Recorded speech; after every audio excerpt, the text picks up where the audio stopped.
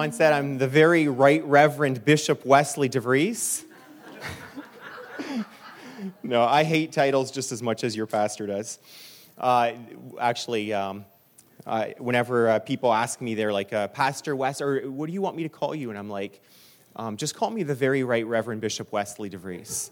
And then I just leave them there for a minute, and then I laugh. But I'm pastor at Sweets Corners Church. I've been there for 19 years. And we started there when we were just teenagers, Angie and I, working with youth ministry. Pastor of the church left to another church, and guest speaker didn't show up, so they hired me. And from there, we ended up having, we had some transfer growth from another church that closed up and joined it with our church. And from that, we saw an opportunity to reach out to more of this area of Haldimand, and our church was full. We were having 2 services, and so we decided let's look around and keep our eyes open to what God provides. And then this building came up for like $184,000. It was just a steal. It came with a house and everything. I don't know where the house is now, but just down the road. And we just saw it so clearly that this is something that God provided for us. It's just 12 minutes from the home church, Sweets Corners Church. And so each Sunday I would do the drive, I'd do the loop, and come down here, preach here, and then 12 minutes drive to Sweets Corners, and I would preach at Sweets. And I did that for about 3 years. And just the whole time praying, please, God, let Mark be the person that takes this church over. And please tell him quickly. And not that I wanted to get out of here, but it was just a little bit much. And thankfully, I was blessed with an amazing team at Sweets at the time. Angie, she would lead worship there, and we had one wonderful and worth it all in the end. Amen? And I see it, I see it here that it's so worth it. Church planting, just a plug-in for church planting in general, in that, you plant a church, and it's just kind of like your kids. They challenge you to think differently. They challenge you to re-examine what you do and why you do what you do, and think outside of the box, and help you to move forward. And so I thank you as a church that kind of happened with us in Sweets. You kind of get in a pattern, and you think you know what you're doing, and then you see your kids do it totally different, and you're like, hey, we could learn a thing or two from them. And so it's a great opportunity to grow when you plant a church. But today I want to talk to you about, Mark's my brother-in-law, by the way, just in case you didn't know there's a family connection there. Today I wanted to talk to you on a scripture based in Psalm chapter 1, verses 1 through 3. And I'm glad to see some of the youth here tonight. I guess you're having a corn roast after the service, and it looks like some good things are happening. Is that tonight? Oh, that's next week. Oh, shoot. I'll have to come next week.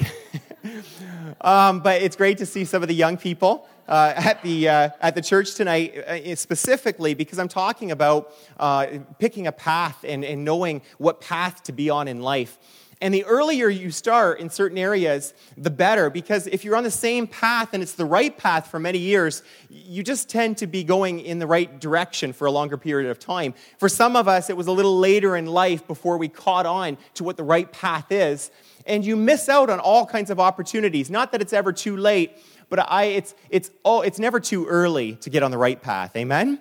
It's never too early to get in the right direction in life. And so Psalm chapter 1 tells us, blessed is the man who walks not in the counsel of the ungodly, nor stands in the path of sinners, nor sits in the seat of the scornful. I was on my way to African Lion Safari a couple years ago with a family who had them all loaded up. Angie likes to head out early in the morning. That's where we differ on, and so she's always, hitting the whip in the morning. Let's go. Half the day's gone. It's like 9 a.m. and she's mad we didn't leave yet. So we all get in the car and we headed out for African Lion Safari. And I knew there was a sign on the way. And I was driving. And next thing you know, I'm at Square One in Mississauga. It was almost in Toronto. And I thought, how the heck did this happen? How did I end up here? This is far from my destination, and I'm way off track. And a lot of you may have asked that in different areas of your life, maybe in your finances. It's like you never had an intention to be in a bad place financially, and then you look at your finances, it's like, how did we end up here? How did we get to this place? Or maybe it's in regard to your family situation, in regard to some of your relationships. And you're just looking at your relationships and thinking, this isn't what I intended. This isn't what I planned. This isn't what I thought of when I thought of a relationship. This is not where I wanted to be. It doesn't matter what situation it is. The principle is always the same. And the principle is this, that God has directed and set certain paths, and those paths have destinations. And that depending on which path you are, it will determine your destination. It's not going to be dependent at all on your desire. You can desire all kinds of things, but if you're on the wrong path, you're still going to end up in the wrong destination in the end. And so I wanted to talk to you a little bit about that today because it's such an important message. Now, there's a few different areas that we kind of get on the wrong path. And here are some of the wrong paths. Many people follow the path of least resistance. The path of least resistance. I find that younger people have a little bit more of a tendency in this direction because they figure they have so much of their life before them.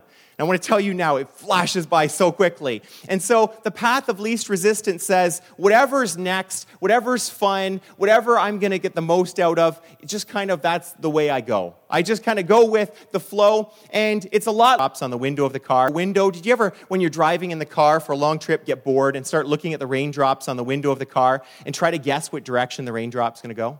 Did anybody else ever do that? No. Am I the only one? Okay, well, let me tell you how this game works, and then you will have a lot of fun in the future when you're on a long drive in the rain.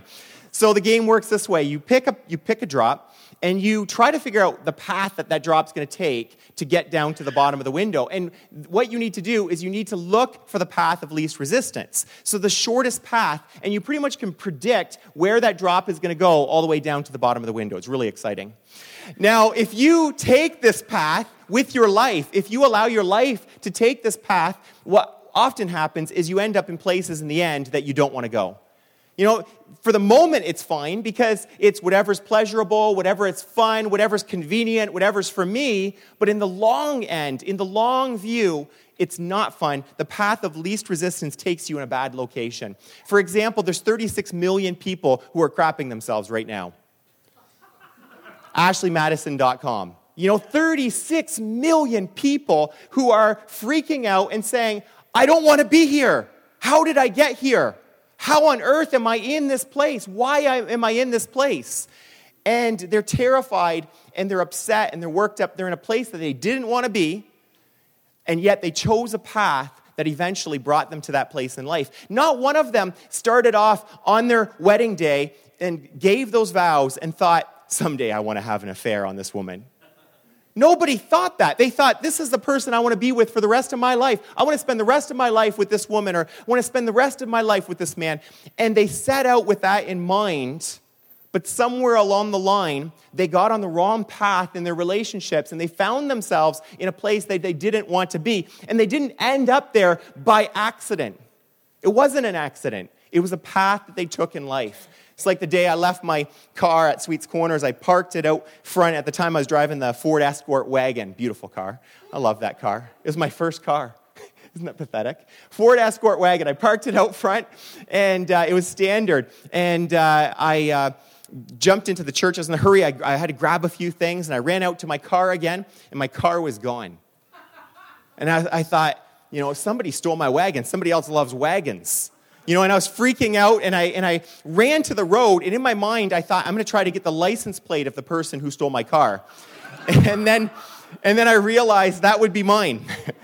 That would be my license plate. But in running to the road, I realized what happened is that my car, I didn't have the parking brake on. It was a standard, and the car went and followed the path of least resistance across the road and into a very deep ditch. And you know what? That's where a lot of people find themselves in life, in that they've allowed their life to take on this autopilot. They've just gone with the flow. They've done whatever felt right or whatever seemed convenient, whatever came next, and whatever seemed best at the time, and they just find themselves in the ditch, in a place that they never wanted to be. The other area is the path of self-improvement, and this seems to be such an unpopular thing in the world. But the problem with this is that in self-improvement, the problem with it is self. You know, you can't, if you could have improved, then you would have done it already. Self gets in the way every time. And what happens is even if you end up improving yourself, all that you do is you exchange one demon for another in that you switch something else out, but you end up with pride in the end. And you think, look at me, look what I've accomplished. And really, it doesn't get you to the place that you want to go. And a lot of churches are preaching just self-improvement, how to be a better you. You know, a lot of times, you know, we can fall into that trap. I know I did one night at youth group. I was preaching to our youth, and I was in a hurry that day. Tato, he tells me, he says, I can tell when you don't have much time for your sermon. He says, you know, I can always tell. And this particular day, my son, he said to me after youth group, I had preached a message, and I was in a hurry that day. So the message was something like, you know, making good choices and being the better you and all this kind of stuff. I don't know. It was a bunch of garbage stuff that I might have learned off of a, you know, self-help book, right? And it wasn't the gospel. It wasn't Jesus. It wasn't what God can do in your life. And at the end, on the way home from youth, I'm feeling like crap for the message and just kind of thinking that was empty. And my son Clayton turns to me. He's like, Dad, says, I felt like a lot like a self-help message. It didn't feel anything about like, you know, anything. It was nothing about Jesus. And I was just like, oh man, this kid, you know, recognized the fact that I totally missed the point. And this is one of the paths that so many people follow, is just trying to be a better person and missing the fact that we are to be following after Jesus Christ. The next path that people follow is they follow a path of self-righteousness. So, you know, this path seems religious. It seems like this person has their act together, and it seems like this person is a godly person, but in the end, all they have done is they've taken just the first half of this scripture in Psalm 1, which says, don't walk in the counsel of the ungodly, don't stand in the path of sinners, don't sit in the seat of the scornful, and they have their whole list of things that they don't do. And they make sure that they don't do all the things they shouldn't do, and therefore they feel really good about themselves as a person. They feel like they've accomplished something morally or spiritually, but all they've done is they have developed a negative purity. A purity that's only good in the negative sense of what they don't do. And it goes so far that there's even people who go around trying to recruit more people to not do the things that they don't do. You know, that Jesus talked about these guys in the New Testament when he talked to some of the Pharisees, and he says, guys, he says, you go halfway around the world to win a convert, and when you do, you turn him into twice the son of the devil as you are. You know, all they are doing is keeping a bunch of rules and regulations, and they miss out on what it really is to walk the path. The problem with, the reason why this negative purity doesn't work is because Romans 7:8 tells us sin takes opportunity by the commandment. It produces in me, Paul says, all manner of evil desire. In other words, if you're basing your life just on a bunch of rules, you're just going to want to do those things even more. All the things you shouldn't do. That's the way it works. Haven't you ever felt that before? You know, have you ever gone on a no-wheat diet, and the next thing you know, all you want is pasta? You know, and you just dream of white bread, and that's just how it goes. You know, you strive for the one thing that you go after, the one thing that you shouldn't have, because it's the thing that you're thinking about. It's like me the one day I decided to purge all sugar from my house. I was doing groceries at the time, and I didn't put any sugar in the grocery cart, and I had nothing left, and I was thinking, I'm doing really good. And then I just started getting the itch. And I started to feel like I need something. I got to have something. And I'm searching around the house, and I'm looking wherever my old haunts are for something sugary. And finally, I open up my filed cabinet where I always have my secret stash of Lindor chocolates and candy. And I see in the corner of the desk that there's this little Swedish berry hiding under a dust bunny all by itself.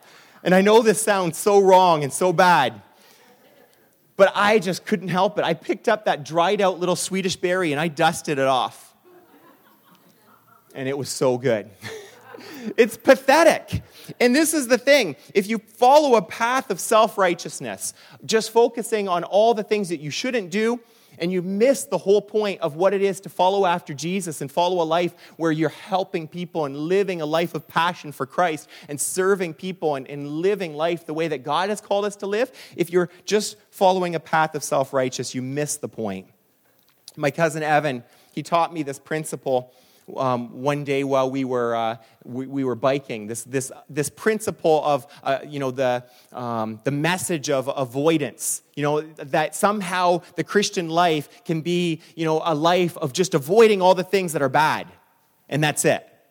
And he taught me this on this bike path in Simcoe. It was called Twisted Sister, the bike path. And it was a bike path that cut fine corners throughout, real sharp corners throughout a pine forest. And each of the trees in this pine forest had the broken bottom branches. They were all broken off, and they were sharp, and there was sap, and the bark was really abrasive. Ronnie knows this trail. And it's brutal. This trail is just all corners and all sharp trees.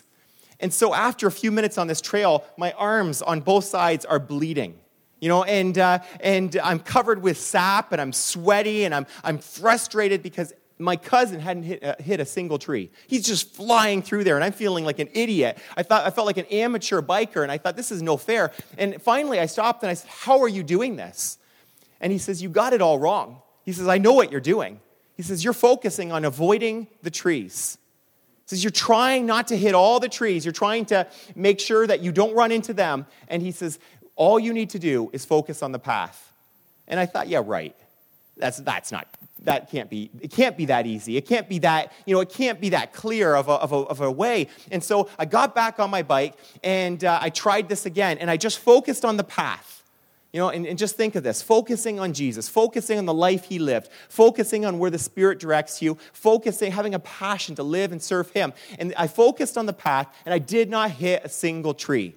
I made it all the way through the trail, and it was amazing. And I just said to him, thank you. You have changed the way that I bike. I'm never going to look at the trees again. Unless they're lying in the middle of the path, of course. But it just saved me from a lot of pain. And I want to tell you, this can save you from a lot of heartache. Instead of focusing all of your strength and energy on all the things you shouldn't do and just being obsessed with what you shouldn't do, our focus needs to be on what it is that God is calling us to in directing us in his path, in his life, in the life that he's called us to. So how does this happen? Jesus tells us in Matthew chapter 6, verse 21, for where your treasure is, there your heart will be also. Where your treasure is, there your heart will be also. There are certain things that you can treasure, things that are so important and central to walking the path, to running after Christ, to living for him. And when you treasure those things, when you treasure his word and you treasure his presence, I tell you, that will dramatically change the way that you live this Christian life you're called to live. When I was doing youth ministry, I still do youth ministry. A couple of years ago, I was doing youth ministry at our church. I was up at camp, and we were having a great time doing a whole bunch of different games. And one of the games that we do every year at the youth group is a water balloon fight. And it gets rough. And we usually do about 700 water balloons. And it's just crazy. And one year I put them all in the freezer, just a little bit of ice crust, not much. And it gets a little violent. And sometimes there is blood. But we have so much fun, and we're having a great time. But then I always find myself afterwards left alone with a whole bunch of water balloons. And I'm just like, what's up with this? I give them all this fun. I spend an entire day filling up water balloons for these little brats, and they leave me with all the mess. And so I tell them, I'm like, okay, we're going to clean up water balloons. Let's see who can collect the most. And we try, and they stick around for a few minutes, and then they're gone. And so I almost gave up on the water balloon thing. I was so frustrated. But then we were doing Easter egg hunts one year at Sweets. And Jeff Gooch, a high school teacher in Cayuga, he works with our youth group. He was helping me. And Gooch and I were hiding all the chocolates around the church and around the parking lot. And he even hid his favorite in his car. And I hid my favorite up high in a tree. And we're hoping that at least we would have our favorite chocolates at the end of this game, right? And so we get to the end of the game, and the kids are out there, and they're searching, and they're seeming to find all the chocolates. And Gooch and I walk out. We're like, yeah, we're going to get our chocolate treat. We both had a Cadbury cream egg hidden. And I look up in the tree, and it's gone. And I was like, I hid it. It wasn't in view. They had to literally climb the tree to get this egg. And I was like, who did that? And Clayton, it's probably my son, because he's always in the trees. But then Gooch looked in his car, and he's like, who even thought of going in my car? Why would they even think of me hiding an egg in my car? They had found the egg that was hidden in the door of his car, and they ate that egg as well. And I got this revelation that people will find what they treasure. You will find what you treasure. Isn't that true? If you treasure something, you're going to go after it. Jesus was so right when he said, for where your treasure is, there your heart will be also. And so I switched things around with the water balloon fight. I said to the kids, I said, whoever collects the most water balloon fragments in the end wins a chocolate bar. Guess what? All of them are cleaned up every time. And so I've learned. You just learn after years and years of brutal work. But this is the key. And this is what I want to talk to you about a little bit tonight. And that's that we are to treasure his word. We are to treasure his word. It says in verse 2 of Psalm chapter 1. See, we don't end at verse 1. We don't end with all the things you should avoid. Yes, avoid those, but listen to this. But his delight is in the law of the Lord, and in his law he meditates day and night. What's David talking about here? He's talking about God's word. God's instruction, God's way, the path, the life. He's talking about what God has spoken to us. And to David, that was so precious. It was so precious to know what God said. It was so precious to know what God is telling us is important to him. And Jesus, this is the thing he was so frustrated with the Pharisees, was that the Pharisees missed this. They would do things to make sure that they, in the end, didn't have to fulfill their obligation to the poor or to their parents. One thing they did is they were supposed to take care of their parents when their parents were aged, and instead, the Pharisees would give their money to a different cause, and then they would say, we gave it to the Lord. Sorry, Mom and Dad.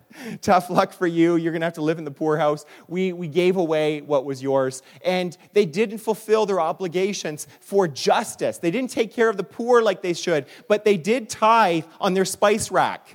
Can you imagine that? They gave 10% of their spices in their house, but they didn't take care of the poor. And Jesus said, you guys missed the point. You just really missed what I'm all about. I'm all about relieving people of their pain and their suffering. I'm all about helping hurting, broken people. I'm about bringing life to this world. I'm about people serving people and loving people. And I'm about, doing this with a heart after the Father and listening to the Father. I'm about allowing the Spirit to work in and through us as God's people to do God's work in his way. Jesus showed us this so clearly in his word. It says in Romans 12:2, do not be conformed to this world, but be transformed by the renewing of your mind, that you may prove what is that good and acceptable and perfect will of God. God's word transforms the way that we think and shows us what his plan and his purpose is for us. It shows us so clearly what his desire is for us. And so one thing I want to challenge you with is to treasure his word. I've been pastoring for so many years that some of the things that people used to say, that I used to take it seriously, and now I just can't. I'm sorry, I just can't do it. So if you're ever one of those persons that has said this, I just don't know if I'm getting fed on Sunday morning. I just don't know if I'm getting fed. It's just not deep enough. And I have to go around and check somewhere else out because it's just not deep enough at my church. If you've ever said that, I just want to tell you, I actually, sometimes I have a spoon in my pocket when I say this, but, are you too? Feed yourself. If you are just on Sunday morning receiving the word and not any other day of the week, what is wrong with this picture? So if you ever feel like you're lacking, in receiving God's word, it's an all-you-can-eat buffet all week long. It's like Florida, everywhere. It's there. God's word is there. It's like, there's no reason why there should be any Christians who are starving.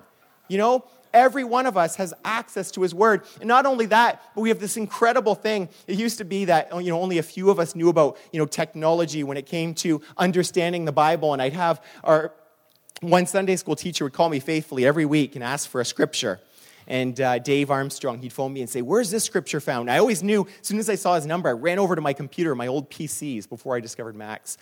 And so I ran over to my PC and I got on the internet and I would start typing as soon as he started talking so that the moment that he was done, I'd press enter and up came the result. And I would say, oh, Dave, that's from Romans chapter 3, verse 4. And he's like, wow, you know your Bible so well. He doesn't call me anymore. He discovered that he can do this himself. And this is what we all need to discover. You can discover God's word and fall in love with his word and understand his word on a level that is beyond anything that you could ever get by just, going to church on just Sunday mornings. That God's word is there for you on that level. And so treasure it. It's there for you. And it can teach you and guide you. And finally, treasure his presence. John Edelman, a couple years ago at the prayer breakfast, spoke a word, and I still remember it clear as day, just because it's that vivid illustration of treasuring God's presence and seeking after God. And it's Exodus chapter 3, verses 1 through 3.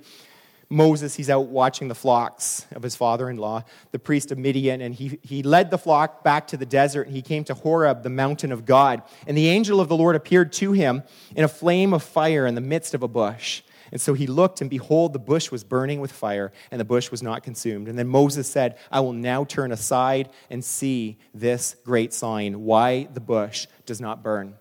And I know I read that 100 times, but he just brought out the fact that Moses turned aside. Moses turned aside. That, we can get so caught up with thinking that we're on the right path, but if we're not turning aside to spend time with God and treasure our time with him, we're missing the entire point of everything. When it comes to your relationship with God, Jesus died for you. He went to the cross for you that you would have right relationship with his Father and that you would become part of the family of God. And so if you get too busy to spend time with the Father, you've missed the point. If you get too busy doing ministry work, that you have no time to pray and spend time just talking to God, going out for walks and spending time with your Heavenly Father, you've missed the entire point of why God came to this earth in human flesh. He wants relationship with you. Treasure his word. Treasure his presence. Seek after him, and spend time with him. It's not an easy path. That's one thing I want to tell you. It is not an easy path. I've seen over and over again that it's a challenging path. It's amazing. It's incredible, it's fun, it's exciting, but it's a challenging path. It reminds me of the path at Blue Mountain. It's at the top of the trail, at the top of the hill. There's this jump or this drop off. It's about a couple feet, and you just go off this wooden plank, and you drop off on an incline of about that much, and you just go down the hill. And there's a little sign that says, if you don't like this is indicative of the entire trail, so don't ride this trail. Jesus did the same thing a lot of times with his disciples. He said to them, guys, it's not going to be easy.